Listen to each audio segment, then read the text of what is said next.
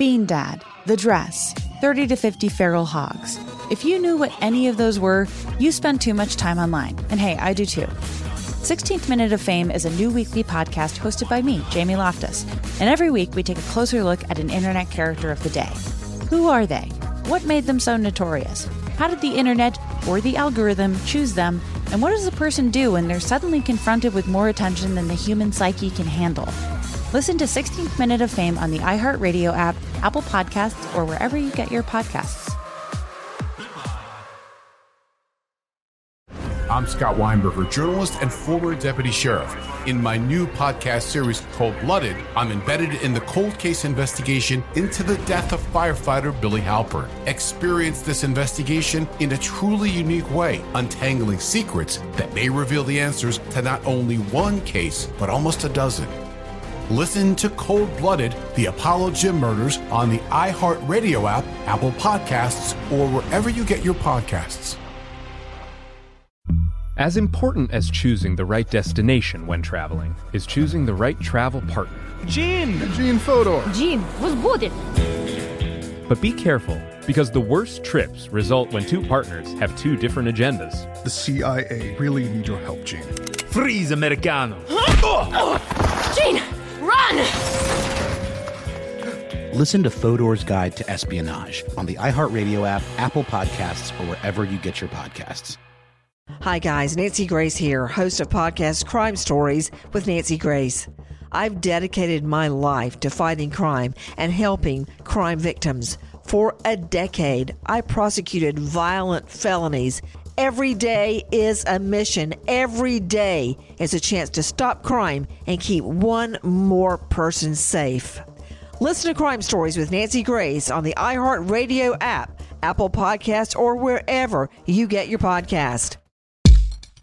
What's doing an episode, the podcast that I do. I'm Robert Evans. Nice. Very badly introducing another podcast of Behind the Bastards, the show where we talk about the worst people in all of history. And here to help me today is one of the best people in all of history. Oh. Jamie Loftus. Hi, Robert. How you doing, Jamie? I'm good. I'm having a lovely day. I'm 2 cold brews deep. Ooh, 2 cold brews deep. Yeah. Are you feeling optimistic and positive about the world? I'm feeling like who we talk about today might end up actually being a pretty good guy. Good guy. That's how I go into every Bastards episode now. I'm just like, you know what? This guy's going to end up being pretty nice. I think I might change my opinion on this fella. I think that I'm going to really have some arguments in his favor.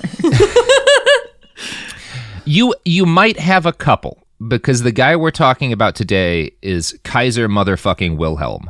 Yeah. Yeah. Your reaction was pretty intense when I told you that right before the episode. I'm never allowed to know in advance, and then I sit down and it's what fresh hell in terms of person, in terms of facial hair, this is a brutal one for me, strictly on a facial hair level. You're not a fan of his walrus mustache. Listen, I respect someone who makes a choice, right? He made a choice. You have to give him that. I will hand it to him, much like Robert Pattinson in The Lighthouse. He is making a choice. Choices don't always work out. No. This is actually, I think this is one of the first subjects that I actually know a fair amount about. I took in high school, for some reason, my last 2 years of high school, I only learned about World War I. That's great. It was I love World War I. I mean, we stand. Yeah, we have no choice but to stand absolutely. World War I. Oh, the Somme, so good. The trench, I love. We acted out the assassination of Archduke Franz Ferdinand. It was a blast. Oh, one of my favorite assassinations. So of long. the assassinations. The fashion. Yeah. The fashion. The trenches. The helmets that didn't stop bullets. Oh, I love them. You know it. You love it. It's all so good. An underrated World War IMO. Oh, yeah. Yeah. No, way better than the sequel, in my opinion. I totally agree. Sequel is overhyped. Yeah. We get it. You know, I'll pick Terminator 2 over Terminator 1. I'll pick Aliens Sure. over Alien, but I'm going to pick World War I over World War II every day of the I'm week. going to pick the Cheetah Girls 2 over Cheetah Girls 1, and that's a controversial opinion for those I don't not even in know the know. what Cheetah Girls I is. know you don't, Rar. I had to tell you who Ariana Grande was last year, which is something that it still shakes me to my marrow that happened. Well, You speaking don't know who of the your Cheetah marrow, Girls are? Wait, No. we can't start the show until you know who the Cheetah Girls are. You don't know who the Cheetah Girls are? of course I don't. Oh, I know, but I'm just Are always they like the waiting Spice for, Girls? They wish. They do wish they were like the Spice Girls, but they're a band that was started by, some great novellas for young girls, but it's like Raven Simone, two of the girls. Oh, shit. Yeah, right. She's the alpha. And then two girls from 3LW, which you also don't know what that is. And then a Nope. fourth girl who has dropped off the face of the planet. We don't know what happened to her. The point is, it was good. The singles were fine, and they wore tracksuits. Oh, I do love tracksuits. I am a big tracksuit fan. I love people in matching tracksuits.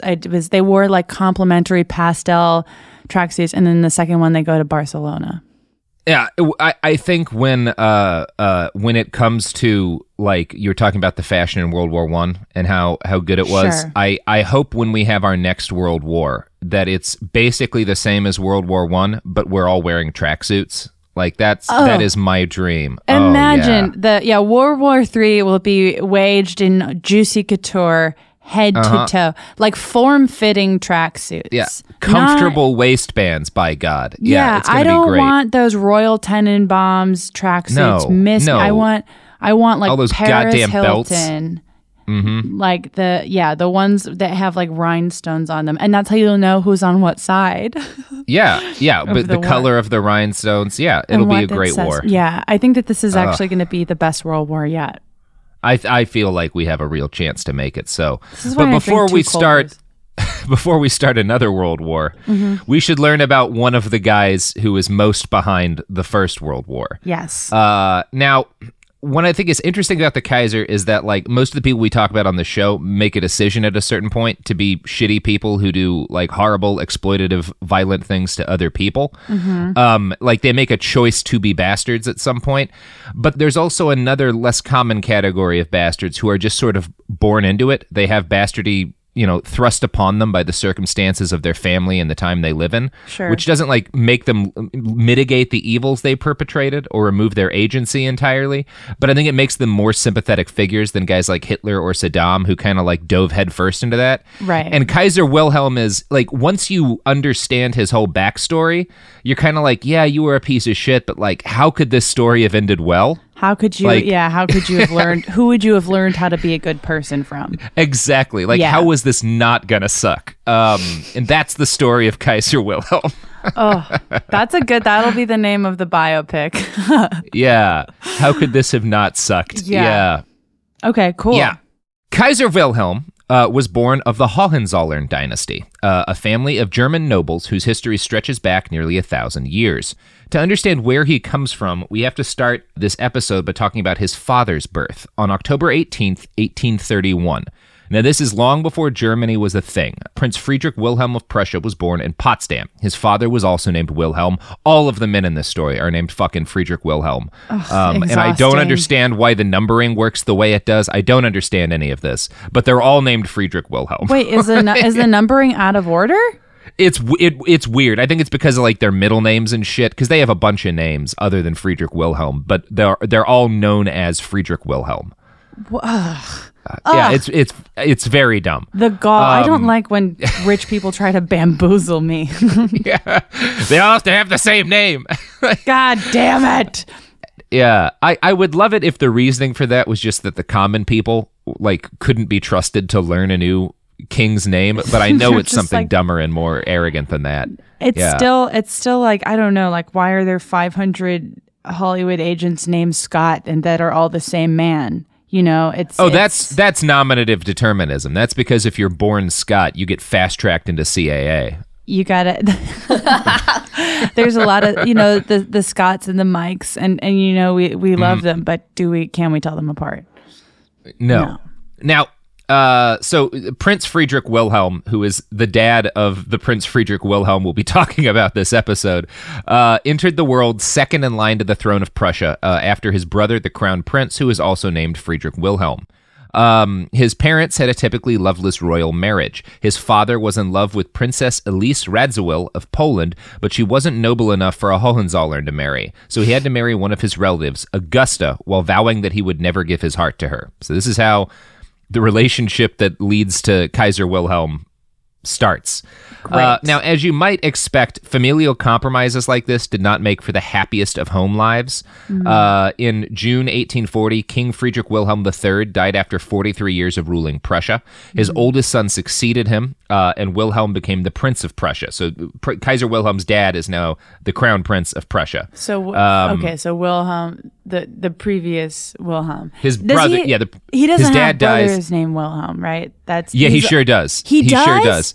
His dad dies, and his brother, who is the same name as him and his dad, becomes the king, and he is now the crown prince. How does that work when it's dinner time? You just shout one name? I don't know. I don't know how they told each other apart. It sucks so much. I'm getting it pissed like off. writing this part sucks because it's just incredibly confusing. Like reading about I don't understand people who like royal families because it makes me just want to start punching and never stop. Yeah, I hope that there were some really disturbing nicknames in the mix. It seems like the only way that this would work. Yeah, I don't know. So when he was 18, a very right-wing general named Leopold von Gerlach told Kaiser Wilhelm's dad that he envied the prince's youth, for he would no doubt survive the end of this absurd constitutionalism. Because there were a lot of democratic movements going through the German states at this point, including Prussia, which is when they established the Reichstag and stuff like that. So people are starting to get a voice in this period. Monarchs, when we talk about the Kaisers, we're not talking about absolute monarchs. They have more power than obviously the British royal family, but they're not like the Tsar. Like they don't get to just make game. Yeah. So Prince Friedrich, the Kaiser's dad, was actually a fan of the growing democratic movements in Germany. He was a liberal. He was a very progressive guy. He believed that the people deserved a constitution that would guarantee their rights and protect them from nobles just wanting to do whatever. Okay. Yeah, so the Kaiser's dad's actually a pretty chill dude. He's not like the other Kaisers or the princes. He's a prince? He's the crown prince at this point. He's a prince. Which is like the next in line for the throne. There's a fuckload of princes. The crown prince is the one who's going to be the king next. Okay. Yeah, that's the way it works all over in all the different royal families. Right. So the Kaiser's dad, again, who's also Prince Wilhelm, spent a shitload of his youth in England due to a friendship with the British royal family that was orchestrated in part by our old pal King Leopold of Belgium. Oh. This is actually one of the nice things Leopold did, because the goal of it was basically, if these royal families start fucking and marrying a bunch, then they clearly will never fight in a war. Wow. So King Leopold. What a problem solving. They're like, well, what if this whole family fucked each other? That would really solve politics. And he was right for a while there. For a while there. If he'd been to the American South, he would have known that having a family that fucks each other does not stop them from shooting at each other. But alas. I mean, the American South, once again, coming out on top. They're way ahead of their time in terms of fucking and also killing their family. Yeah. Now, in 1855, Prince Wilhelm was invited to Britain without his parents to stay with Queen Victoria and her family and propose to the princess, who was also named Victoria, because the British royal family is just as insufferable as the German. Oh, worse. Yeah. Now, happily enough, it turns out that the Kaiser's dad and his mom, Princess Victoria, were actually a very rare love match, which doesn't happen often in royal marriages. Yeah. And they weren't closely related, which is also great. So by the summer of 1858, Princess Victoria was pregnant and expecting. This was not treated with joy by Queen Victoria. She considered this horrid news, which would all end in nothing, because the princess got sick almost immediately and stayed ill throughout much of the pregnancy. Queen Victoria was not an optimist. Yeah. The royal doctors assured everyone that things would be fine, but the princess's midwife, Miss Innocent, knew at a single look that the pregnancy would not end well. Miss Innocent? Yeah, named after Pope Innocent, I think. Oh, that's what I feel like I had a shirt that said that in junior high. Different meaning. I had Miss Innocent, Miss Independent after the Kelly Clarkson song. Yeah. Miss Innocent. That's another pope. Yeah. 99% angel, 1% devil. That yet another pope. A lot of popes that you had shirts based off Pope, of. 99% angel, 1% devil. He was of the popes, one of the top. Oh, no, I mean, pretty close to being a complete angel. Yeah. Now, we don't know precisely what went wrong with Kaiser Wilhelm's birth, but it is certain that the doctors who managed the birth fucked up in some way. Some of this was due to the fact that the infant Kaiser was a breech birth. At that time in Central Europe, about 98% of babies born in breech were stillborn. So almost all of the babies born this way died. But obviously the Kaiser had the very best doctors. I mean, you might argue that his doctors did a great job of bringing him through alive, but no one at the time said so. The princess would later write of the bungling way she was treated, and it seems like what happened is while they were pulling him out of the birth canal, they basically ripped his left arm off of his body and fucked it. They didn't sever it, but like ripped the muscles and shit. So his arm is fucked up from the jump. Now, the princess was confined to bed rest after the birth for a month, but both she and the child survived, albeit not without permanent damage. Okay. When the birth was announced to the people of Prussia by a field marshal, the baby prince was described as sturdy a little recruit as a heart could wish to see. But the obstetrician told a different story. The infant was seemingly dead to a high degree. No! That's how they described it. That is absolutely savage take on that infant. Yeah, really roasting the baby Kaiser. Jeez. His survival was considered close to miraculous, and I'm going to quote next from the book Kaiser Wilhelm II, Germany's Last Emperor by John Vanderkiste. Okay. 3 or 4 days after the birth, Miss Innocent drew Dr. Martin's attention to the baby's left arm, hanging lifelessly from the shoulder socket. The father was told at once. When he asked the German doctors, they reassured him that the damage was only temporary paralysis, which would improve with a little gentle massage at first, followed by exercises at a later stage. This would prove to be optimistic and untrue. Even as an adult, William's left arm was 6 inches shorter than the right. He reminds me of Nemo. Who? No, Robert from Nemo, the one that gets found. Yeah. Fin problem. He is. And like Nemo, he grows up to spark a war that kills 17 million people. That is what happens. Pixar hasn't gotten to that movie yet, but that's how the story goes. Well, they're all about revisionist history over there. It's a disaster. Yeah. Nemo did become, like a brutal general. He's actually, people blame global warming for the whole like coral reef dying off, but that's simply not the case. It's Nemo. And also like the Kaiser, super anti-Semitic. Didn't come up in the movie once, but really, really, really far off horrible. that end. You get the feeling that they're just cutting away just before something terrible happens. It's really in every bad. scene in that movie, he has a copy of the Protocols of the Elders of Zion tucked beneath his good fin. Oh my God. Yeah, again. I love fun fact. I love movie trivia. So, the young Kaiser's hand looked normal when he grew up, but the actual arm and hand itself were too weak to hold anything much heavier than a piece of paper. Well, he really spent his life difficult. hiding it out. Yeah, that's fucking hard. Yeah, that sucks. Yeah, if you look at pictures of him, he's always hiding his left arm out of sight in a coat pocket or like kind of up to his side with like a glove on, and he had gloves that would help like extend the length of his hand a little bit to make it look more normal. I've decided I forgive him. Now we're cool. Yeah. You're going to wind up feeling very sympathetic throughout a significant chunk of this until we get to the parts of it where he's a giant piece of shit. Okay. Yeah. Now, as Vanderkiste's book notes, hiding this deformed arm became a guiding motivation for the young prince. Throughout his life, few photographs showed his left arm clearly, let alone the hand. From an early age, the art of concealing it from the camera lens became second nature to him. At meals, he could not manage an ordinary knife and fork, but his bodyguard always carried a special combined one, while the person sitting next to him discreetly cut up his food. As if to compensate, his right hand had an iron grip, something he would often exploit as an adult when greeting people for the first time with a vice-like handshake, sadistically turning the rings on his fingers inward first so as to add to the other person's discomfort. Ooh. If these men or women were English, he laughed heartily at their winces as he made jibes about the mailed fist. Okay. Yeah, he grows up with a bit of a thing. He's getting a bit aggressive. I mean, I guess it begs the question, like, if I had power or influence as a 12-year-old with a back brace, would I have oppressed other people? I don't know. And yes. I feel like you probably absolutely yes. would have. Yeah. Any furious 12-year-old that feels out of place, if they had just no 12-year-olds have the ability to. He's the rare one. Yeah, if I had absolute power at the age of 12, when I was like an insecure fat kid who didn't know how to be social, sure. I would have killed millions. What wouldn't I? I know, like, I was a gigantic walking rectangle for most of my formative years. What if someone could have suffered for that? Yeah, exactly. Yeah.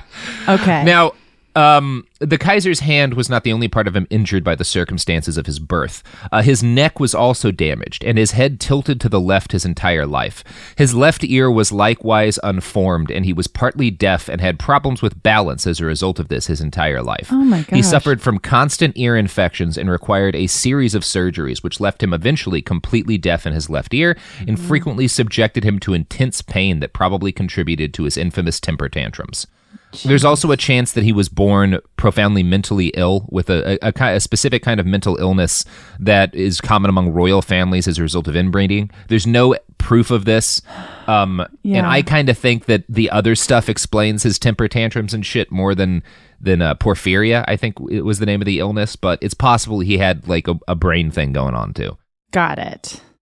Now, in short, the prince who would one day become the Kaiser came into this world with very serious difficulties to overcome, even for a child born as wealthy as a child could possibly be born. Right. His father, Prince Friedrich Wilhelm, was a decent guy and handled this with love and support. But his grandfather, who was the Kaiser, was said to have noted that he wasn't sure if he should even congratulate his son on the birth of a defective prince. And like one of the German generals who's around when the Kaiser's like a little kid is like, no one with a fucked up arm should ever become the Kaiser. Like you shouldn't even be alive. So like this is not, his parents are really good and really loving, but like he also grows up in this very unforgiving culture that cannot tolerate physical imperfection. Right. I mean, and being, I feel like especially for like young, an emasculated 12-year-old. Is there anything with more potential dangerous. For danger? Yeah, no, not at all. Not really. No. So the princess was a devoted and loving mother. In a letter to his grandmother, Queen Victoria, the kid who would become Kaiser Wilhelm was Queen Victoria's first grandchild. Right. So in a letter to his grandmother, his mother wrote, "Your grandson is exceedingly lively and when awake will not be satisfied unless kept dancing about continually. He scratches his face and tears his caps and makes every sort of extraordinary little noise. I am so thankful, so happy he is a boy. I longed for one more than I can describe. My whole heart was set upon a boy, and therefore I did not expect one." Oh. So kid is very deeply loved and has, kind of your best case scenario for parents in this period of time. You're like, sure, he was a breached birth, but at least he wasn't a girl child. We would have hated that. Well, I think I don't get that feeling from her. I get the feeling more that she just like, number one, like one of your jobs as a princess in this period is to like give birth to an heir. Like they had daughters and she treated the daughters well. Like they weren't like, didn't hate their daughters.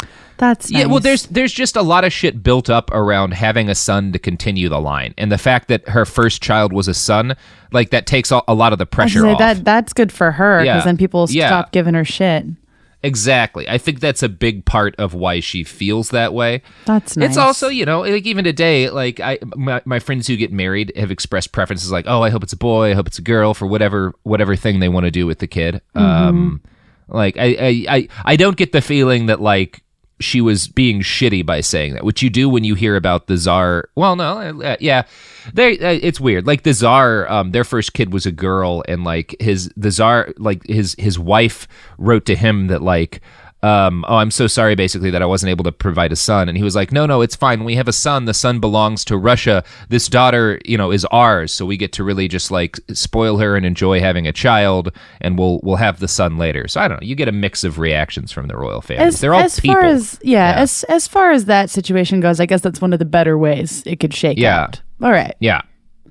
Cool. So We know a lot about the life, and particularly the childhood of the Kaiser, more than we know about the life and childhood of literally anyone else I've ever talked about on the show, because he was born to be king. So every scrap of correspondence from his parents and his teachers and his relatives about him and from himself has been saved and is in archives. Right. So it's fair to say there's more detail on the early life of this guy than any other person I've covered on the show, which is probably why I'm more sympathetic about this guy, because when you have that much detail to draw on, like, it's hard not to feel some sympathy for a kid. Right, when you know that much about a kid's miserable childhood one way or another. Yeah, exactly. That's tough. Yeah. Nemo. That's why they made Finding Nemo. That's why they made Finding Nemo with a monster. They're like, Before the well, he lost genocides. his mother young. He got kidnapped by the ocean, and he had a difficult fin. So we should forgive him for his sins. Yeah, for his rabid anti-Semitism. And I can't say it enough. It's really impossible to overemphasize. So Prince Wilhelm was baptized on March 5th, 1859. Queen Victoria was unable to attend and was represented by Lord Raglan, the British commander during the Crimean War and one of the guys in charge of the Light Brigade. He's that dude. So that's who represents his grandmama at the baptism. Well, that's nice. Yeah, in general, the future Kaiser had a very British upbringing. His nurse, Mrs. Hobbs, was English. His chief doctor, Sir Benjamin Brodie, was also British. These are the most British-ass names I've ever heard. Yeah, very Mrs. British. Hobbs. Yeah, this kid is half British. You have to remember that, because his mom is an English princess. His grandmother is the fucking literal Queen Victoria, and he's raised by, he grew up without, he spoke English perfectly with almost no accent. Oh, wow. You can listen to speeches by this guy in English, and you can barely notice the accent. So posh. It's impossible to overstate how intermarried and intermingled the royal families that helped launch World War I were. Prince Wilhelm, the guy who became the Kaiser, was also the Prince of Orange and in line for the throne of England. His current great-grandson, who's alive today, is 170th in line for the British throne. Over in Russia, the Tsar's wife was a German princess, and the Tsar and the Kaiser were cousins. All of the monarchs in charge of the primary belligerents in World War I shared grandparents and aunts and were cousins and had grown up together. Those are my favorite letters. I wish I haven't, it's been almost 10 years now, but the reading through the letters between cousins where they're like, are we going to start a war? Are we gonna get all these people killed? It's it's so bizarre being like, what if I could just write my cousin Tammy and be like, so how attached are we to people? Yeah. How much do we like 4 to 6 million of our young men? Can we just, do you feel able to just, it's so bizarre knowing that they're cousins that for the most part know each other. It's just very weird. Yeah. And love each other. Yeah. Yeah. Where there's those, the letters between Wilhelm and the Tsar, they're so bizarre. It's just, yeah. You know what's not bizarre, Jamie? What, Robert? The products and services that support this podcast with their advertising petrodollars. I love a product and I love a service. Well, here's both. Okay. I'm Robert Evans, host of Behind the Bastards, and after a long day of reading about terrible people, nothing helps me calm down like cooking and eating a great meal. But it takes a long time to go to the grocery store and to figure out different recipes to cook, which is why HelloFresh has been so simple for me. They mail the food right to your door along with pre-measured ingredients and step-by-step recipes that can help you put a great dinner together in less than 30 minutes. There's 20-plus seasonal chef-curated recipes each week, and they have a variety of different types, from family recipes to low-calorie recipes to vegetarian recipes. So, it's flexible. You can add extra meals to your weekly order, as well as add-ons like garlic bread or cookie dough. You can change your delivery days on a week-to-week basis. So, if you want to have the great experience I have and, save a lot of time by using HelloFresh, you can get 9 free meals right now by going to HelloFresh.com/BTB9. That's HelloFresh.com/BTB9 and use the code BTB9 for 9 free meals. Again, HelloFresh.com/BTB9. We're back! Oh, what a nice product or service I was just described. It was nice. Now let's get back to talking about Prince Wilhelm's misshapen arm. Good. His poor little fin won't swim right. Yeah, his damaged arm was a matter of serious concern for the German royal family, or Prussian at this point, royal family. His nurse rubbed massage oil on it daily to try and stimulate growth. Wilhelm's doctors ordered that his arm be tied to the side of his leg for an hour a day in order to try to force it to grow normally. Oh my God. He is a back brace for his arm. Oh, we're getting to the back brace. Oh, yes. Okay. Yeah. Now, the infant prince had almost no feeling in the limb and barely noticed most of this. While most of his treatments were ineffective but benign, some were really brutal. And I'm going to quote now from the book Kaiser Wilhelm II, A Concise Life by John Roll. Okay. When the infant was 6 months old, Professor Bernhard von Langenbeck of the Charité Hospital in Berlin prescribed animal baths. Twice a week, Wilhelm's left arm was inserted into the body of a freshly slaughtered hare for half an hour, in the hope that the wild animal's warmth and vigor would be transferred to the arm. No. They stuck him arm deep in a dead animal? No.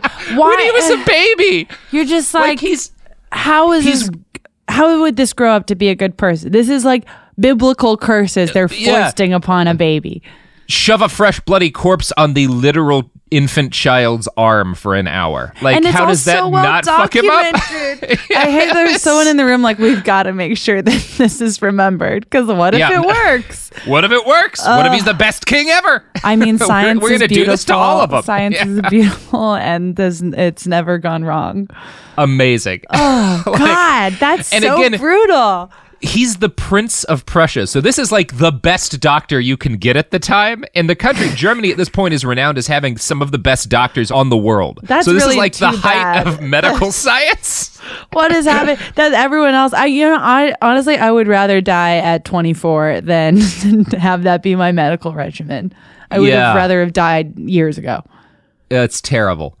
Now, perhaps the most damaging treatment came at the direct orders of Queen Victoria. And I'm going to quote now from John Vanderkist's biography. Cool. Queen Victoria is a piece of shit, by the way, just as a heads up. I did the... a monster. I went to England over the summer, brag, and we did the Buckingham Palace tour because I just wanted to see what it was like. And the revisionism on, like, there's no mention of Wilhelm. There's no mention of, it's just too messy. They're like, she was really nice. She hated when her husband died. Thanks for the $40. Yeah. Like, brutal. Yeah. Well, here's a little bit more about Queen Victoria. Hit it. The princess, we're talking about Kaiser Wilhelm's mom, doted on babies, and within a few days of his birth, she had started breastfeeding him to the revulsion of her mother-in-law. Knowing Queen Victoria's views on the subject were at one with hers, she, the mother-in-law, wrote to the queen asking for her approval in putting it into this odious habit. Much to the young mother's disappointment, her baby was promptly handed over to a wet nurse, whose milk irritated his bowels and caused regular stomach upsets. So the Queen of Prussia and Queen Victoria both hate breastfeeding because they think it's a gross commoner thing to do. And so they make somebody whose milk makes Kaiser Wilhelm sick breastfeed the baby. You know what? My mom did the same thing except with formula. So, my mom was just like, ew, stay away from me. Here's some Nestle. Here's some Nestle chemicals. Good luck with your life. Now, years later, his grandmother, the Empress Augusta, his other grandmother, would lie to Kaiser Wilhelm and tell him that his mother had refused to breastfeed him because she found his arm disgusting. Oh, but his mom was nice. Oh, that his mom was nice. She's just a bitch who hates his mom. And is like like I said, how does this kid not grow up fucked up? Like I don't like women on woman on woman conflict. It's not fair. We don't need it. It makes me upset. My grandma did that though to my mom. Yeah, and like it's less damaging when the babies that are getting like manipulated by the fucked up people aren't growing up to be the emperors of Germany. Yeah. Oh, it's not. I mean, just regular fucked up people are the best. But we do enough damage as it is. Yeah. Right. Don't give anyone any power. Nobody turns out great. No, everyone's a disaster. Like every now and then you get a Danny DeVito, but most of us don't turn out that well. You're obsessed with Danny DeVito. What about? I love Danny DeVito. What about Billy Zane? I don't know anything about Billy Zane. Is he nice? He's nice. Good for Billy Zane. Everyone. Well, let's replace Congress with Danny DeVito and Billy Zane. Billy Zane. You know what? The only two white men we can support at this point. Yeah. Now, in 1860, when the prince was 1 year old, his doctors began giving him daily electromagnetic therapy, applying constant galvanic current to his neck for hours every day to attempt to stimulate blood flow in his arm. Electrocuting the infant Kaiser for hours a day did not work either. No kidding. God, it's just like your child has a disability. We're 4 pages in and we haven't stopped talking about the fucked up ways they damaged this kid trying to heal his arm. We feel so, God, it is hard not to feel for him. You like, that's a lot to deal with. Hell, your family's electrocuting you because they find you to be gross. That's a nightmare. That's a cross to bear. That it certainly is. On January 2nd, 1861, King Friedrich Wilhelm IV died, and Prince Wilhelm's grandfather became Kaiser Wilhelm I. He was 63 at the time. 2 years later, in 1863, when the prince who would become the Kaiser that we're talking about, I know this is confusing. It's okay. I'm going to call, like when I say King Friedrich Wilhelm IV, he's also a Kaiser Wilhelm. I'm only going to call the Kaiser Wilhelm from World War I that we're talking about this episode the Kaiser for the sake of like making this make sense. Sure. So when the future Kaiser was 4, his doctors presented him with a terrifying and barbaric machine designed to help him treat another one of his ailments. 4 years after birth, Wilhelm had developed torticollis, caused by the healthy muscles on the right side of his neck pulling his head downwards in that direction. Ooh. Now, this would obviously be way too visible an ailment to possibly let the King of Prussia have, the future King of Prussia have. So to treat this, his doctors prescribed him what his mother called a head-stretching machine. That sounds safe. Sounds safe. He had to me. wear it an hour a day every day, and in a letter to Queen Victoria, the prince's mother described it thusly: a belt around his waist to the back of which an iron bar is affixed. The bar leads up the back to something which looks exactly like a horse's bridle. The head is then fixed in this and positioned as desired by means of a screw which adjusts the iron bar. Why? Can we? This is... Oh, I feel sad. I'm sad, Robert. This sucks. Now, the young prince eventually went through facial surgery to correct this, which alleviated the problem at the cost of some permanent disfigurement. He was also subject to an arm-stretching machine, which was used on him for years and was similar to the neck-stretching machine. These are medieval torture devices. Yeah, like, this is not up. helpful. Yeah. The thing that actually did help his arm to grow somewhat was a course of regular gymnastics, which seems to have holistic helped stuff a lot. Worked? Go figure. Like just actual exercise. Yes, that one did seem to help. It's so. I'm like. I mean, these doctors have to have at least the foresight to give the arm stretching machine a confusing name, so you don't notice it's an arm stretching machine. That's I've only heard it one. referred to as the arm stretching machine, but it probably had a fun German nickname. A Dr. Seuss sounding thing, Yeah. Now, in spite of all this horror, Wilhelm's early childhood was he remembered it at least as fairly pleasant. His mother and father were both doting parents, which was unusual in Prussian families of that era. Mm-hmm. He was the baby of the global royal family, and for a time, Queen Victoria's favorite grandchild. Starting in 1863, he began to regularly visit his aunts and uncles and cousins in Great Britain.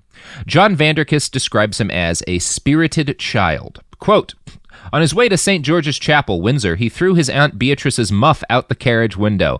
Beatrice was only 5 years old at the time and in no position to exercise any authority over him. Queen Victoria's youngest child, she was and always remained her mother's baby, a name her nephew soon picked up. When she told him petulantly that he must address her as an aunt, he snapped back, "Aunt Baby, then!" Bored during the long marriage service, while most of his relations were shedding emotional tears, he pulled his dirk, which is a knife, from his stocking and threw it noisily across the chapel floor. When his young uncles Arthur and Leopold remonstrated with him, he bit them in the legs. What a sweet kid. I mean, I gotta love that he bites King Leopold of Belgium, the slaughterer of the Congo, in the leg for yelling at him for throwing a knife during a wedding, which is awesome. That actually does sound like what you would have done. Yes, that sounds... Little knife thrower? Were you a little might knife have thrower? bonded over knife throwing. I love throwing knives. Of course you do. Anytime I get really drunk, I'm gonna throw knives. I know that to be true. Yeah. It's very. I think I also had a shirt that said Aunt Baby in middle school. Aunt Baby. There's a lot of these phrases are bring back some memories. Aunt Baby. Now, that's actually a sick burn for. That is a sick burn. He was not witless. That's quick. Yeah, that's quick for like a 4-year-old too. Not bad. To be like, fuck you, Aunt Baby. I'm like, fuck you, Aunt Baby. I can't. I have no punch-ups. That's great. Hell yeah, kid. Now, in 1864, the prince's father, who was the crown prince, fought in the Prusso-Danish War and returned home a war hero. The future Kaiser's father would again win laurels in the Franco-Prussian War of 1871, which is what led to the establishment of the German Empire. Some of the prince's earliest strong memories, the future Kaiser's strong memories, were his father sending back captured battle flags and glorious reports of conquest from the front lines.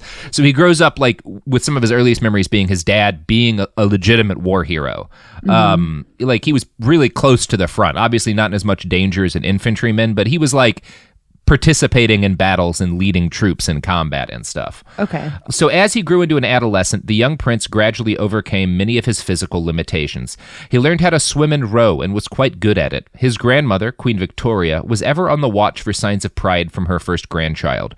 She told the crown princess to bring him up simply, plainly, and not with that terrible Prussian pride and ambition which grieved dear Papa so much, and which he always said would stand in the way of Prussia taking that lead in Germany, which he ever wished her to do. If only the Germans were more British. If only the Germans were more humble like us. All we did was conquer a quarter of the world's land surface. Right. Unlike these arrogant Germans. The notoriously chill and tolerant British. Yeah. Yes, yeah. Now, the prince's parents seem to have listened to this advice. Starting in mid-1866, when the future Kaiser was 7 and starting school, George Hinspeter was chosen to be his tutor. Now, Hinspeter was a Calvinist, which means he believed that only a predetermined elect few ever got into heaven, and the vast majority of humanity was destined for hell no matter what they did. As you might expect, he was a gigantic dick. He also looked exactly like the dude who played Tywin Lannister on Game of Thrones. Ooh, like, fun. if Sophie looks up his picture, like exactly like him. It's really weird. Nice. Now, Hinspeter's educational program involved 12-hour days of mixed study and exercise. It was, in his words, based exclusively on a stern sense of duty and the idea of service.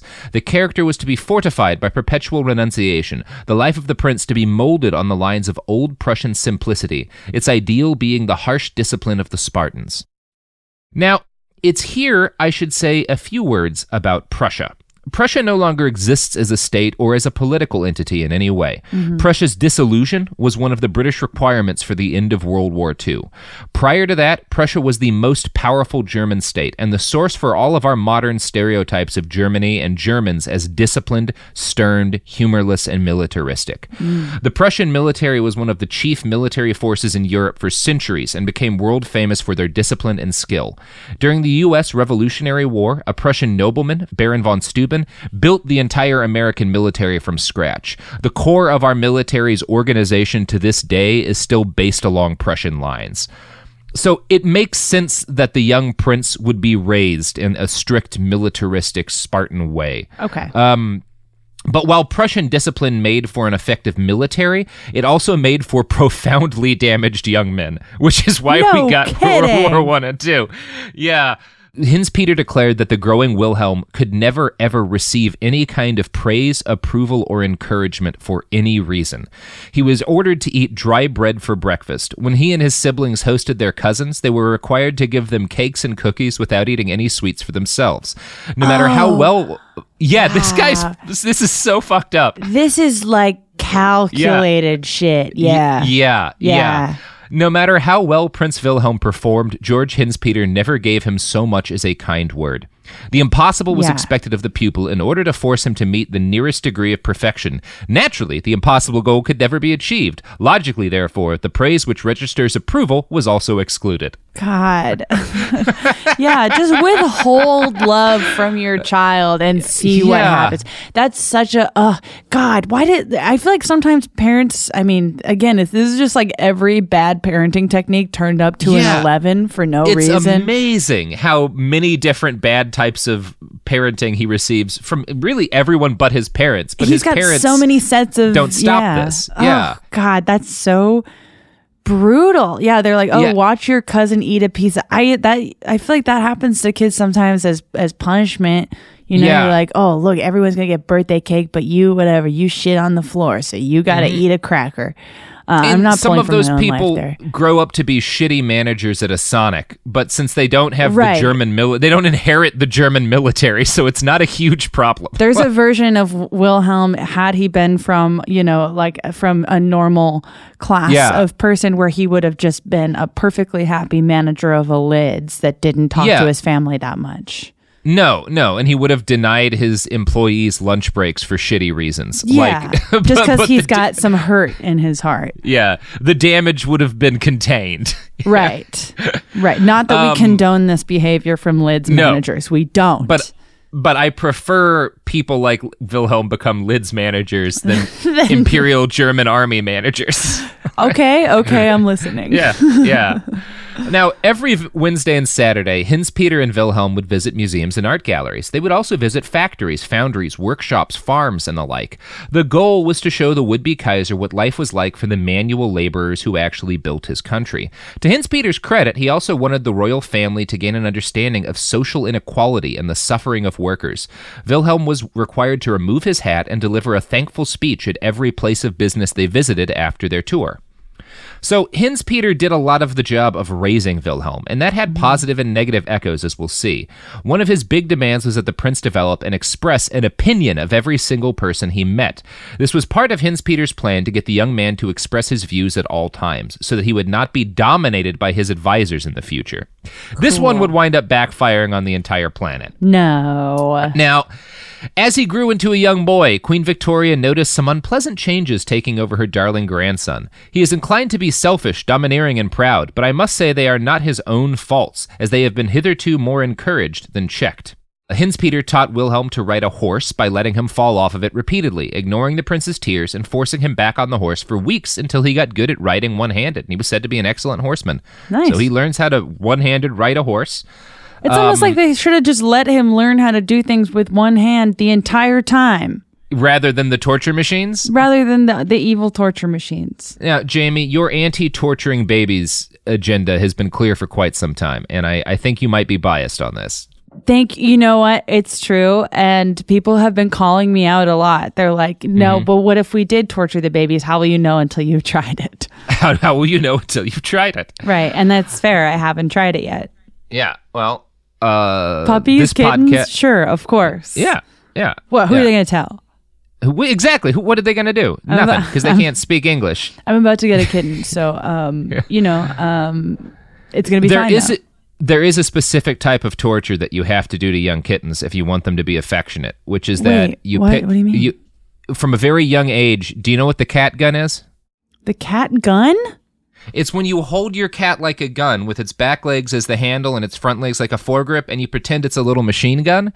If you do that from the time that if you do that when they're a kitten, then they grow up just knowing that people are going to pick them up and fuck with them, and they're fine with it. Then they're really cuddly.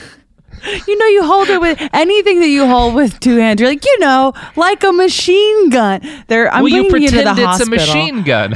You pretend it's, it just feels natural and right. I'm bringing you to the hospital, Robert. It's how you raise a baby kitten, and then they grow up being very affectionate. Yeah. Because they just know that people pick them up and do weird things to them, and it's fine. That's nice. I almost dressed my dog up like a gun for Halloween, but I didn't want it to be interpreted as political, so I changed it to a knife. Your radical pro-knife agenda has also been clear for some time. I have been in favor of knives. Look someone in the eye. I just want eye contact.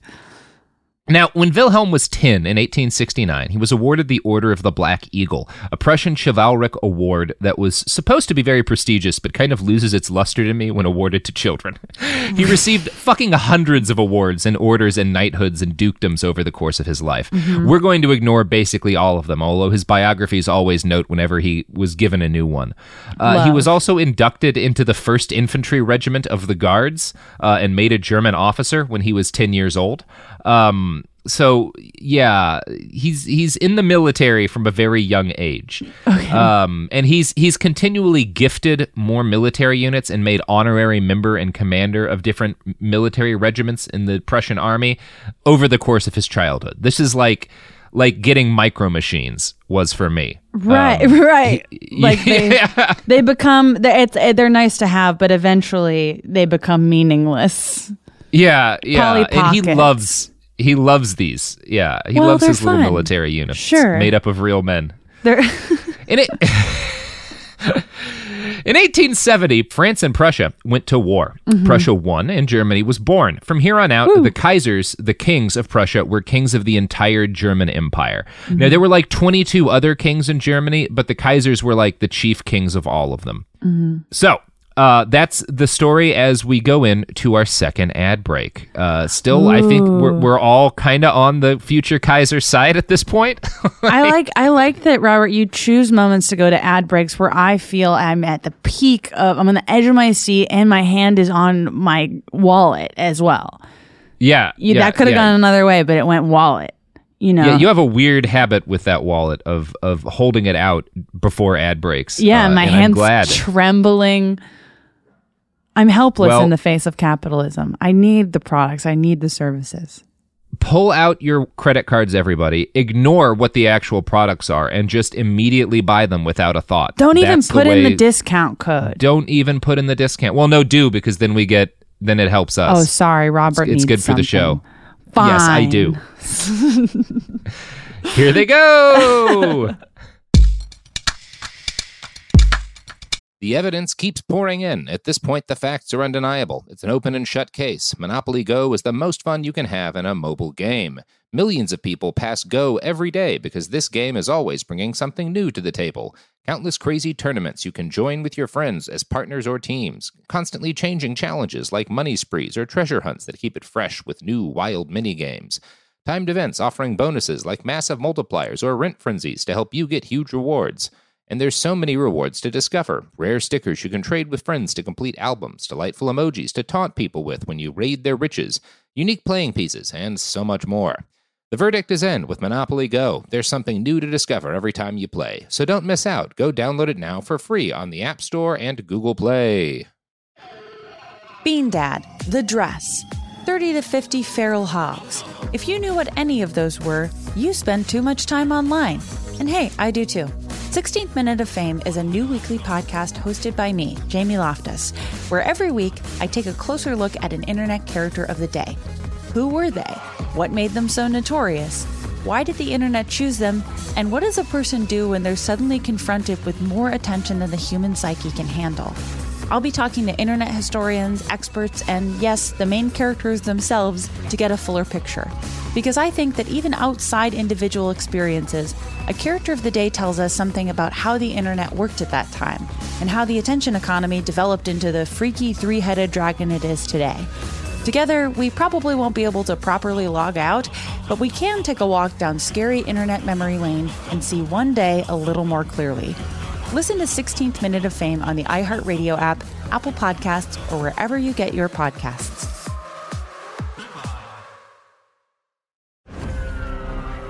I'm Scott Weinberger, journalist and former deputy sheriff. In my new podcast series, Cold Blooded, The Apollo Gym Murders, I'm embedded in the cold case investigation into the death of firefighter Billy Halpern. It's just a shame, that they took him from us. Experience this investigation in a truly unique way, knocking on doors, uncovering new evidence, including the DNA of a potential killer. My name is Danny Smith. I'm a detective with Miramar Police Department. This is Scott Weinberger. We're actually reopening an old case, and your name came up. Untangling secrets that may reveal the answers to not only one murder, but almost a dozen. I thought they were going to kill me, so I kept my mouth shut and I didn't say anything. All these years, I didn't say anything. Listen to Cold Blooded, The Apollo Gym Murders on the iHeartRadio app, Apple Podcasts, or wherever you get your podcasts. As important as choosing the right destination when traveling is choosing the right travel partner. Eugene Fodor. Gene, возбудит.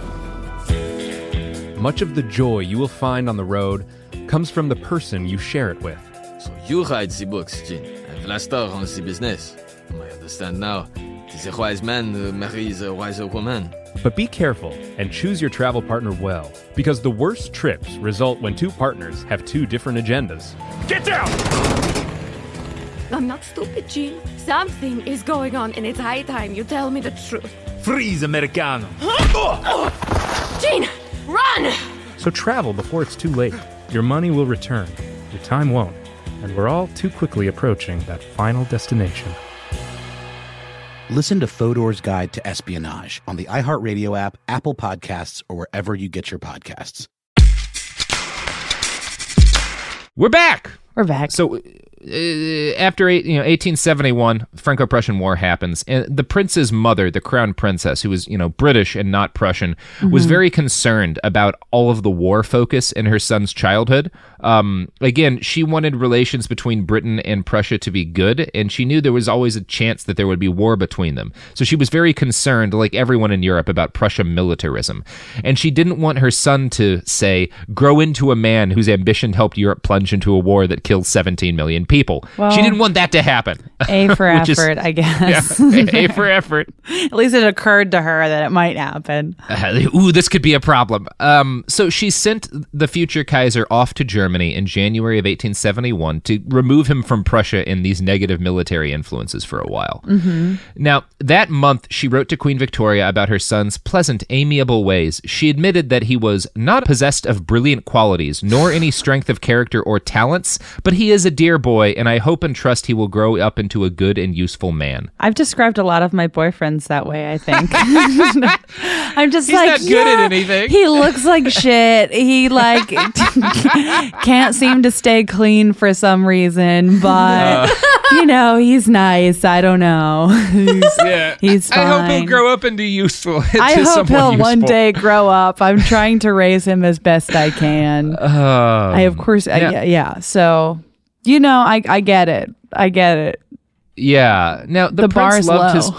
Yeah, and at some point, the Kaiser read these letters his mom wrote about him to his grandma, which has to have done some damage. Yeah. That sucks. If you that's like going into your mom's text and finding out how disappointed she actually is. You're like, oh, yikes. Okay. Now, the prince loved his time in England. He spent a lot of it making butter and cheese at the Royal Dairy and looking over Britain's incredible collection of old wooden ships. Normal things, yeah. He really liked England. He was set for most of his life. He said that he would be happier as an English country gentleman than as the King of Prussia. It was probably true. I was like, that tracks. Yeah. Yeah. We all wish that had been the case, Wilhelm. Yeah. Honey, you and I both, baby.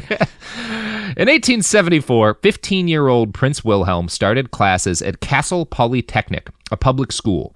Now, this was hugely controversial and by public school, I mean in the sense of only rich, non-noble kids got to go there, not in the sense of everybody from all walks of life went there. But they weren't royals. They weren't aristocrats. It wasn't exclusive enough. Yeah. And this was very controversial among his family, many of whom were horrified of the idea of a noble child competing against commoners for grades. But Hans Peter thought it would be good for the prince, he knew was not all of that bright, to be humiliated by getting bested by his social inferiors. For some reason I do not grasp, he thought that this would push the prince to develop a sense of superiority over common people. It's one of those things where at the start where he's like, oh, you want him to realize that he's not the smartest person in the room. Okay, this could actually be really healthy. Oh, no, you want him to get a sense of superiority of people over learning that they're better at school than him. How did this track to you, Hans Peter? I get it. It tracks to me because it's just, I feel like that's a way for Wilhelm to realize exactly how powerful he is. He's like, oh, I'm dumb as rocks and it doesn't fucking matter. I'm still, if I don't like how much smarter someone is than me, I'll just have him fucking killed. Yeah, maybe. Yeah, that may have been kind of the reasoning there. I don't like that I get it, but I think I get it. Yeah. Now, at school, Wilhelm started his days at 5 a.m. and didn't end them until 9 p.m. So this is a brutal school schedule. He was a decent student. He got okay grades, but he was not exceptional. Okay. His best friend at Kassel was Siegfried Sommer, a Jew and top of the class. Now, this is noteworthy because, as we'll cover, the prince grew into probably Germany's second most anti-Semitic leader of all time. Oh, wait, who's number one? I'm kidding.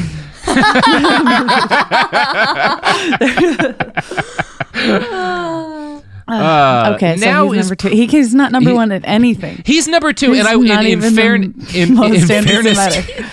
I will say this: in fairness to the Kaiser, there is a big gap between 2 and 1 in most anti-Semitic German leader the contest. That's fair. There's a sizable gap between the two. Where's his Jojo Rabbit? Yeah, I can't wait to see that. Have you seen it yet? Is it good? Yeah, I saw it the other day. I liked it. It looks good. I just haven't had a chance to get down to the theater. It's fun. Good. It's a romp. Now, Jamie says it's a romp. Check it out, people. Taika Waititi plays Hitler. I'm so easily bothered by child actors, and they got a good one. No, I hate most children. They're okay. Well, let's take it to the next level. It's good. It's good though. I liked it. Yeah. Now is probably the right time to talk about the prince's bizarre feelings towards his mother. Now, Freud would tell us that it's not unusual for young boys to have a childish sort of infatuation with their mother. But even by Freudian standards, Wilhelm was fucking odd. And it sounds like she was the only person that was nice to him.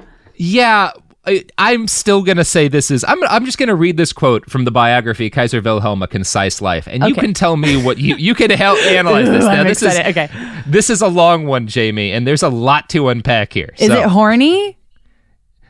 Let me just read the quote and we'll discuss it. Okay. Quote, in the winter of 1874-75, Wilhelm began a series of letters to his mother, in English naturally, recounting a recurring dream he was having. Letters that are remarkable not only for their evidently incestuous character, but also for their fetishistic emphasis on her gloved left hand, a poignant cry for unconditional acceptance and love, if ever there was one. I have got a little secret which is for you alone, viz. a peculiar dream, he wrote to Vicky, his mom, on March 1875, shortly after her visit to Kassel for his 16th birthday. I dreamt last night that I was walking with you and another lady, and walking you were discussing who had the finest hands, whereupon the lady produced a most ungrateful hand, declaring that it was the prettiest, and turned us her back. I, in my rage, broke her parasol, but you put your dear arm round my waist, led me aside, pulled your gloved hand off your dear left hand, which I so often kissed at Kassel, and showed me your dear beautiful hand, which I instantly covered with kisses. Wilhelm hoped that his dream would become reality. I wish that you would do the same when I am at Berlin, alone with you in the evening.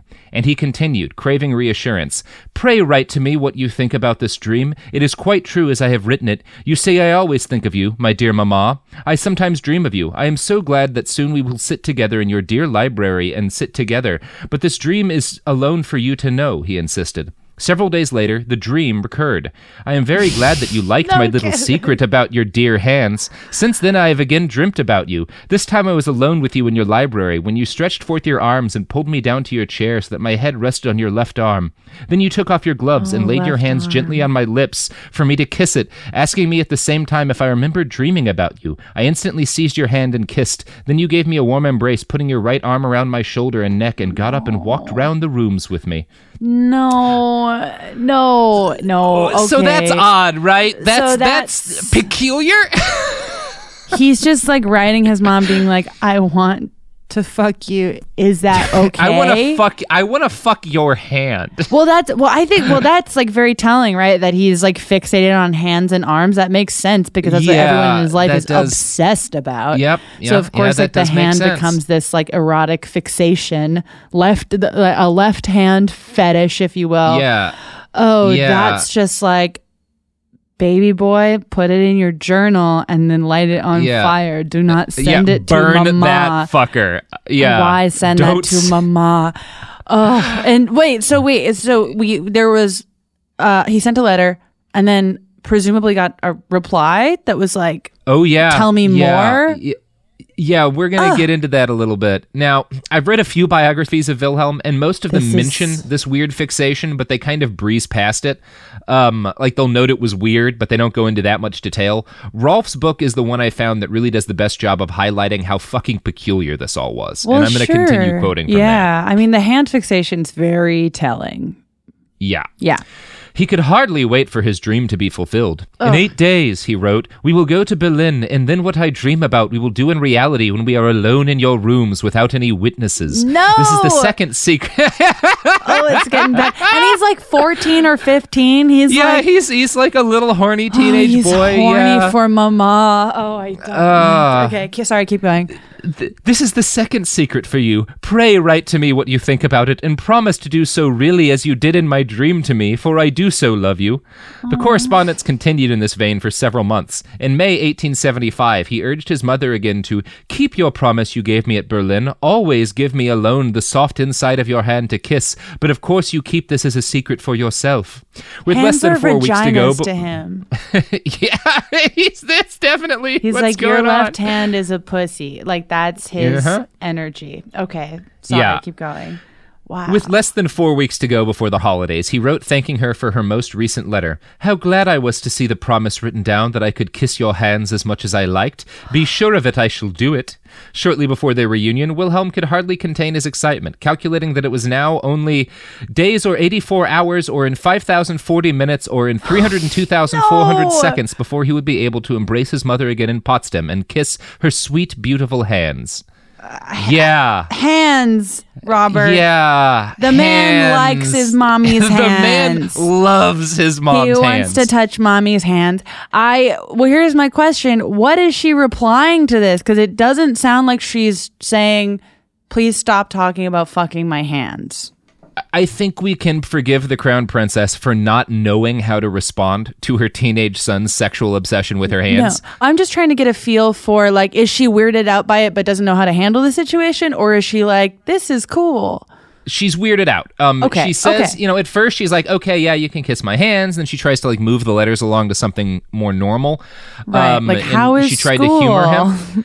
And then she tried politely ignoring it. She would return his letters to him with, like, the spelling corrected and stuff, correcting his grammar and stuff, not really about addressing... how he wants to fuck her hand. Like, if you're going to fuck my hands, say it right. Yeah. Oh, yeah. God. We can safely say she felt very strange about it. And eventually she did what she thought was the responsible thing and pushed her son away just a little bit to try and, like, get some distance some boundaries. with this. Yeah. And he found this deeply painful.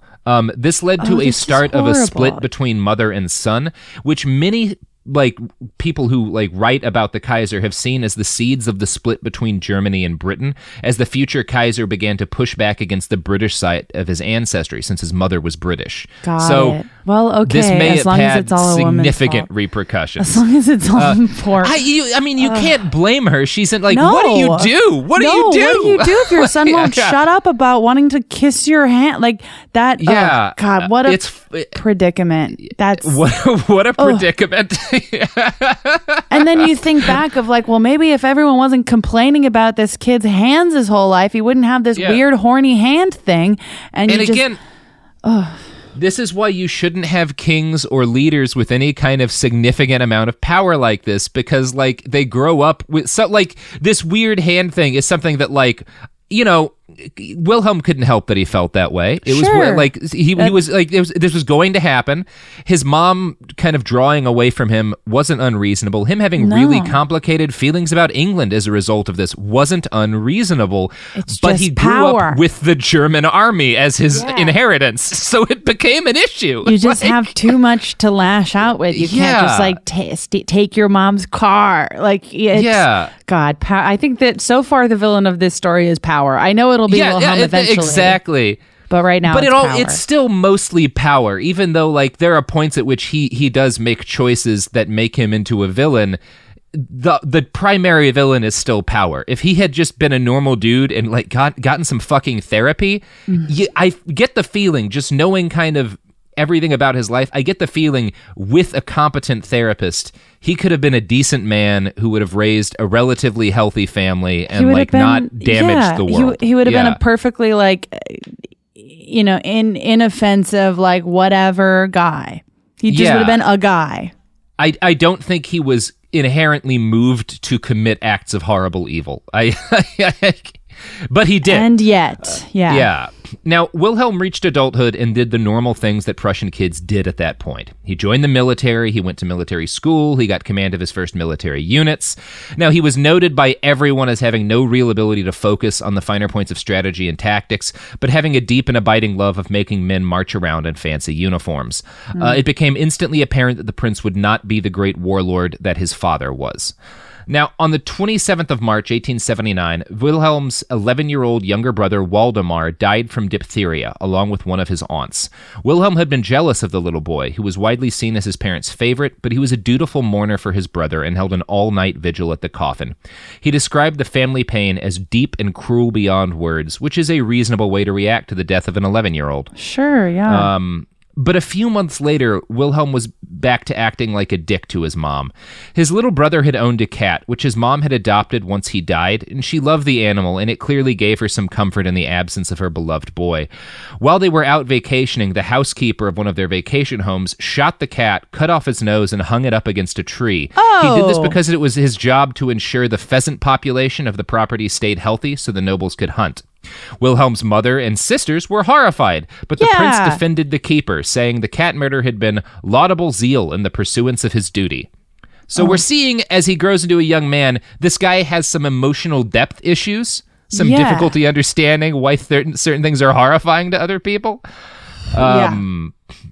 Now, Yeah. His poor. I'm just like feeling for his mom of just like, my his son's mom is obsessed with me and he won't stop mutilating animals. What do I do? Well, her son didn't do it. The guy who killed the cat mutilated it to scare off other cats. Oh, okay. That's still not okay, but okay. It's not okay. It is pretty normal. Like, I have friends and family with farms, and like if you kill a coyote on your farm and you have livestock, it's not abnormal to like hang the corpse of the coyote up to scare off other coyotes to protect your cows and shit. Like it's something that people do when they're trying to maintain a population of prey animals. Very Game of Thrones.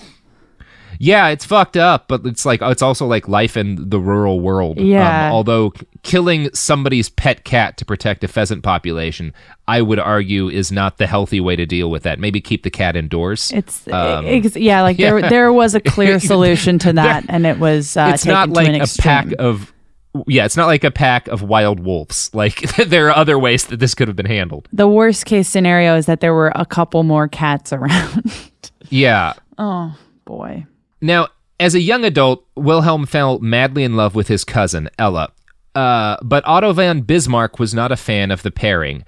Now, Bismarck is a guy we'll probably do an episode on at some point. He's one of the most important people who's ever lived. He was the actual mind behind the formation of the German Empire. He engineered the Franco-Prussian War and is, again, probably the single man most responsible for making Germany a thing. We did a whole unit on that motherfucker. Yeah. He's a very important, influential guy. Yeah, he's an influencer. As he's a dick, but he's also very smart and very capable. Yeah. Like he's not one of these powerful people who's also an idiot. He knows what the fuck he's doing. Now, the Kaiser, Prince Wilhelm's grandfather, was the monarch of Germany, but Bismarck made a lot of the critical decisions. He was kind of the, it's not fair to compare Prince Wilhelm's grandfather or father to George W. Bush, but Bismarck is kind of like a Dick Cheney type, the power behind the throne. Yeah. And Otto von Bismarck was worried that Ella was too closely related to Kaiser Wilhelm, so he didn't, let that relationship come to pass.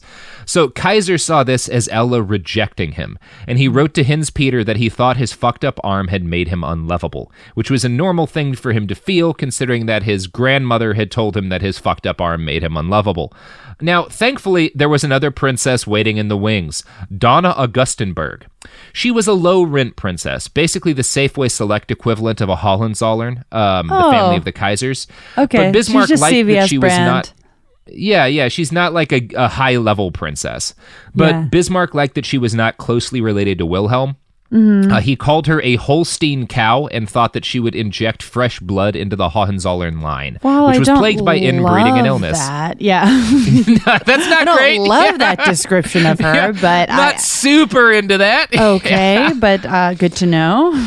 Now, when the marriage was announced, Hans Peter was ecstatic that his dearly beloved problem child was going to marry someone who understands him and sympathizes with him in his weaknesses. Mm-hmm. Hans Peter was on record as saying that Wilhelm needed people around him who gave him unconditional love and admiration because he just couldn't exist without it. Sure.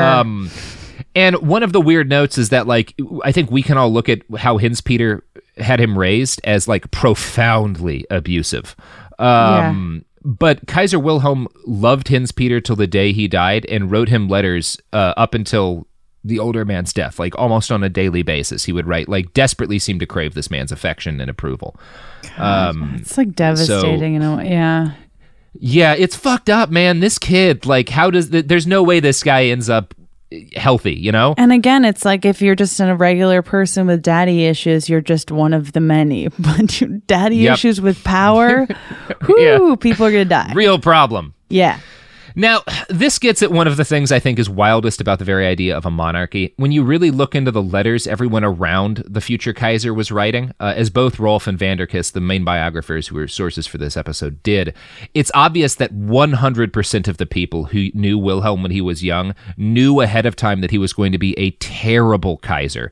The best anyone would say about him was that he could be sweet and charming, but nobody thought he was gifted in any intellectual capacity.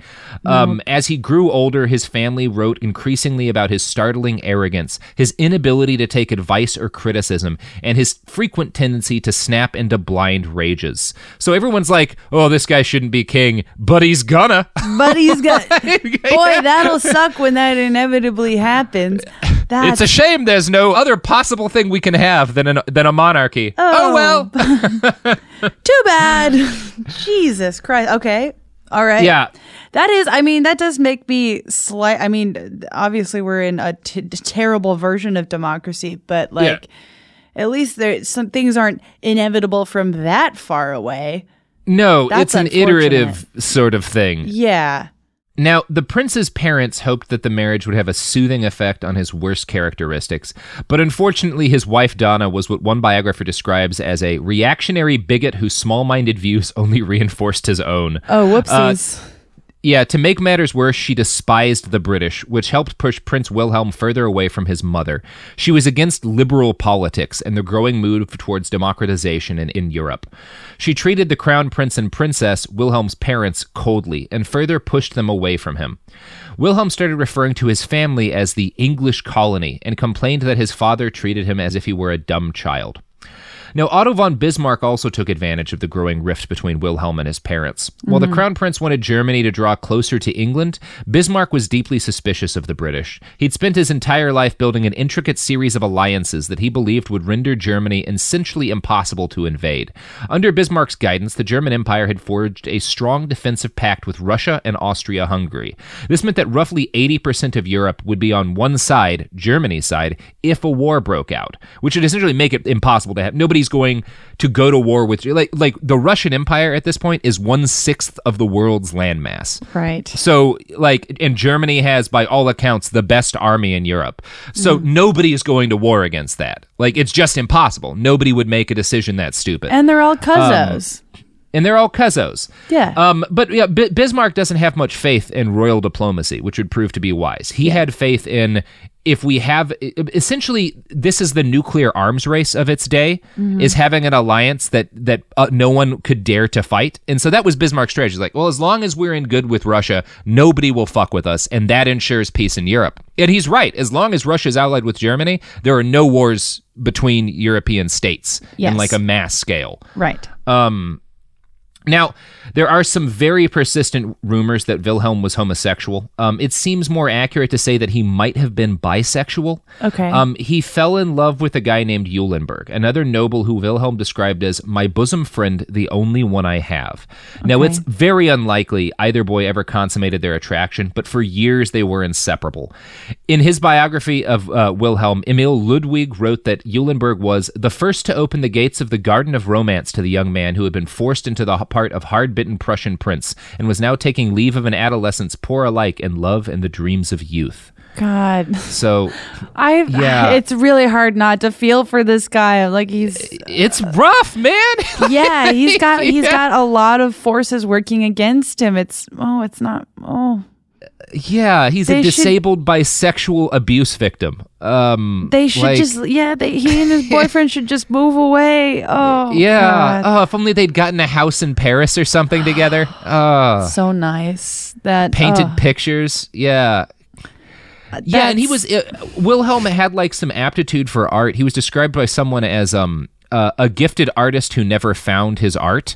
So he was good at a bunch of different things, but he never really found the Well, no, because Hitler was shitty at it. Like Wilhelm, you get the feeling if he'd like gotten some actual, if it had been made a real, like if people had made a point of really giving him some serious art training, he would have figured out what he was into and could have been really talented. What if this was the point where you found out that I actually thought Hitler's art was really good and that he was that would be an awkward. I was like, no, Hitler was a terrible artist. Obviously, we all agree on that. Jamie Loftus has a Hitler. I mean, I'm not going to lie. I would actually love to have an original Hitler. Oh my God. They're so talking haunted. about it. Yeah, but I love haunted things. You do love haunted things. That's very true. Absolutely. Oh my God. Yeah.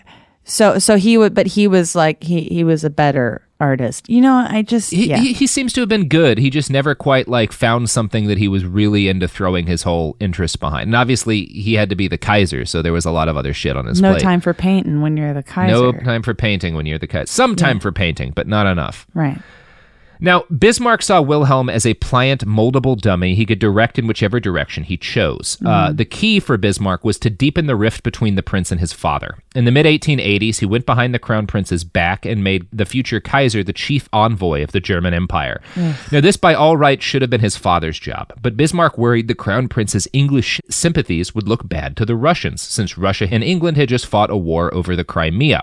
So he pushed Wilhelm into the role. Wilhelm's father complained that this was a terrible idea. In view of the immaturity as well as the inexperience of my eldest son, together with his tendency towards overbearingness and self-conceit, I cannot but frankly regard it as dangerous to allow him at present to take part in any foreign affairs. Woo! Yeah. Prince Wilhelm was a terrible diplomat. His arrogance came off badly, and he had a nasty habit of insulting the world leaders he talked to. He botched his first meeting with the Russian Tsar by basically giving him approval to conquer Constantinople, something the Tsar didn't think he needed he didn't need to get from an upstart boy who wasn't even Kaiser yet. No! God, what a doofus. Yeah, so the prince's career did not start with great promise, but at least he was able to enjoy it. Which everyone knew was going to happen. Yeah, everyone knew was happening. Yeah. I will say, though, he enjoyed some fringe benefits of the gig as envoy to Russia. According to Vanderkist's book, quote, he relished the attention paid to him as chief envoy of the German Empire, and he was deeply impressed with the bearing of the young infantry recruits on parade at the Winter Palace. Nevertheless, he betrayed rather more than he intended when he wrote in detail about the physical appearance of the soldiers. A very nice-looking lot, though the fact that hardly any of them had any hips made their white capes look as though they had been poured into their slim bodies. He doesn't understand when to, not be horny. You're oversharing, man. He's horny on Maine. He's horny on Maine all the time. He's like, at least make a fake account. Pull a Mitt Romney, write these under another name. He is being horny on the Maine. It's such a bad look. Oh, I mean, I'm fine with it. No judgment, bro, but I'm judging. Don't be horny on the Maine. Yeah, you are being horny in your official job as international diplomat, which is probably inappropriate. That's a line. That's a line, Wilhelm. Now, Wilhelm also had mistresses, but he was no better at managing them than he was at managing international diplomacy. In 1886, he arranged to have two of his mistresses follow his train out of Berlin and meet him in a small village in Austria. The women did so, but when they arrived, he refused to reimburse them for their travel costs. And I should note now that he was the wealthiest man in Germany.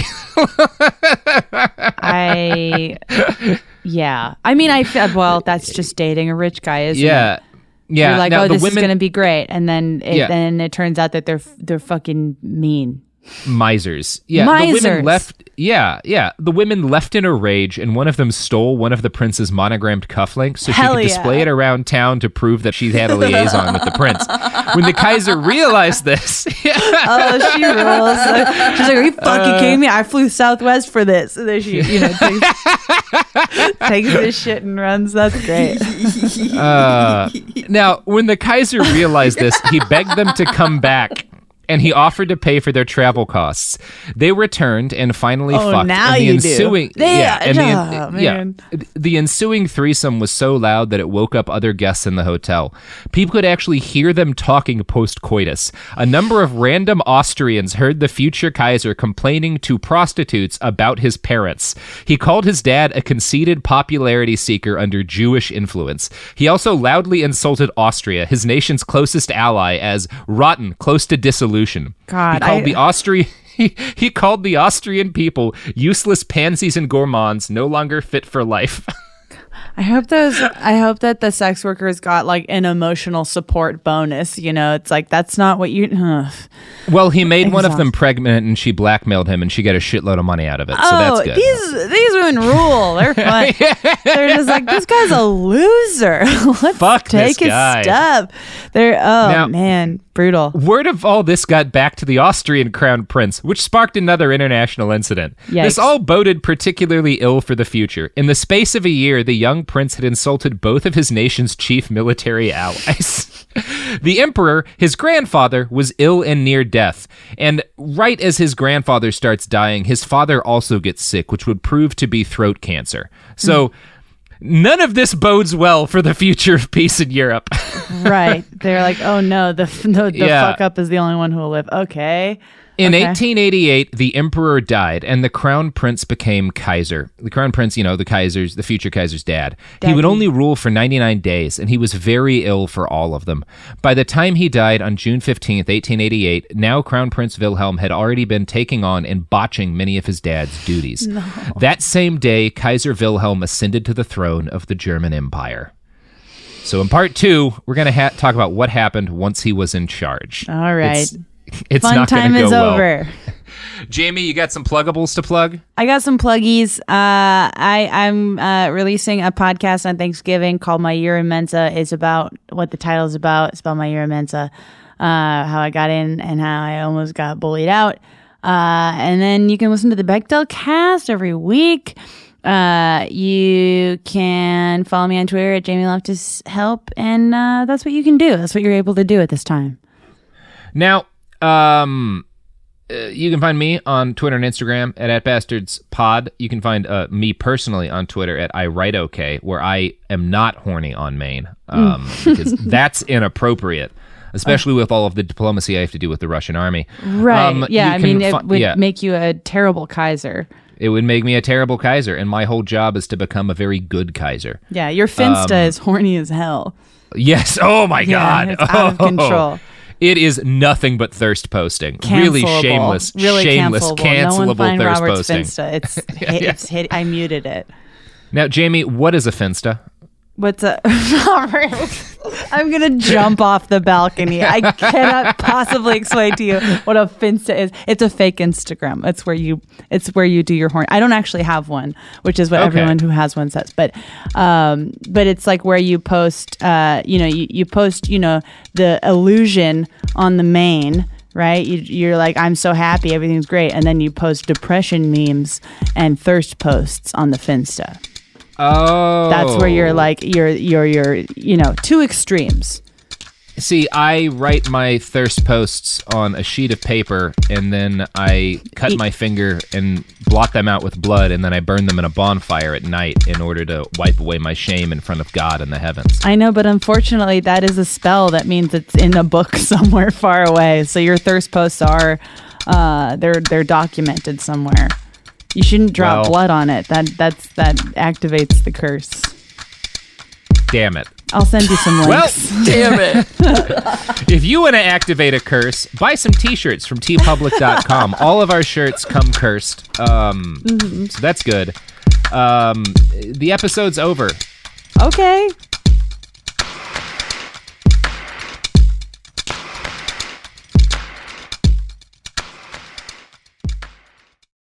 Bean Dad, The Dress, 30 to 50 Feral Hogs. If you knew what any of those were, you spend too much time online. And hey, I do too. 16th Minute of Fame is a new weekly podcast hosted by me, Jamie Loftus. And every week we take a closer look at an internet character of the day. Who are they? What made them so notorious? How did the internet or the algorithm choose them? And what does a person do when they're suddenly confronted with more attention than the human psyche can handle? Listen to 16th Minute of Fame on the iHeartRadio app, Apple Podcasts, or wherever you get your podcasts. I'm Scott Weinberger, journalist and former deputy sheriff. In my new podcast series called Blooded, I'm embedded in the cold case investigation into the death of firefighter Billy Halpern. Experience this investigation in a truly unique way, untangling secrets that may reveal the answers to not only one case, but almost a dozen. Listen to Cold Blooded, The Apollo Gym Murders on the iHeartRadio app, Apple Podcasts, or wherever you get your podcasts. As important as choosing the right destination when traveling is choosing the right travel partner. Eugene Fodor. Gene, was good. But be careful, because the worst trips result when two partners have two different agendas. The CIA really need your help, Gene. Freeze, Americano. Gene, run! Listen to Fodor's Guide to Espionage on the iHeartRadio app, Apple Podcasts, or wherever you get your podcasts. Hi, guys. Nancy Grace here, host of podcast Crime Stories with Nancy Grace. I've dedicated my life to fighting crime and helping crime victims. For a decade, I prosecuted violent felonies. Every day is a mission. Every day is a chance to stop crime and keep one more person safe. Listen to Crime Stories with Nancy Grace on the iHeartRadio app, Apple Podcasts, or wherever you get your podcast.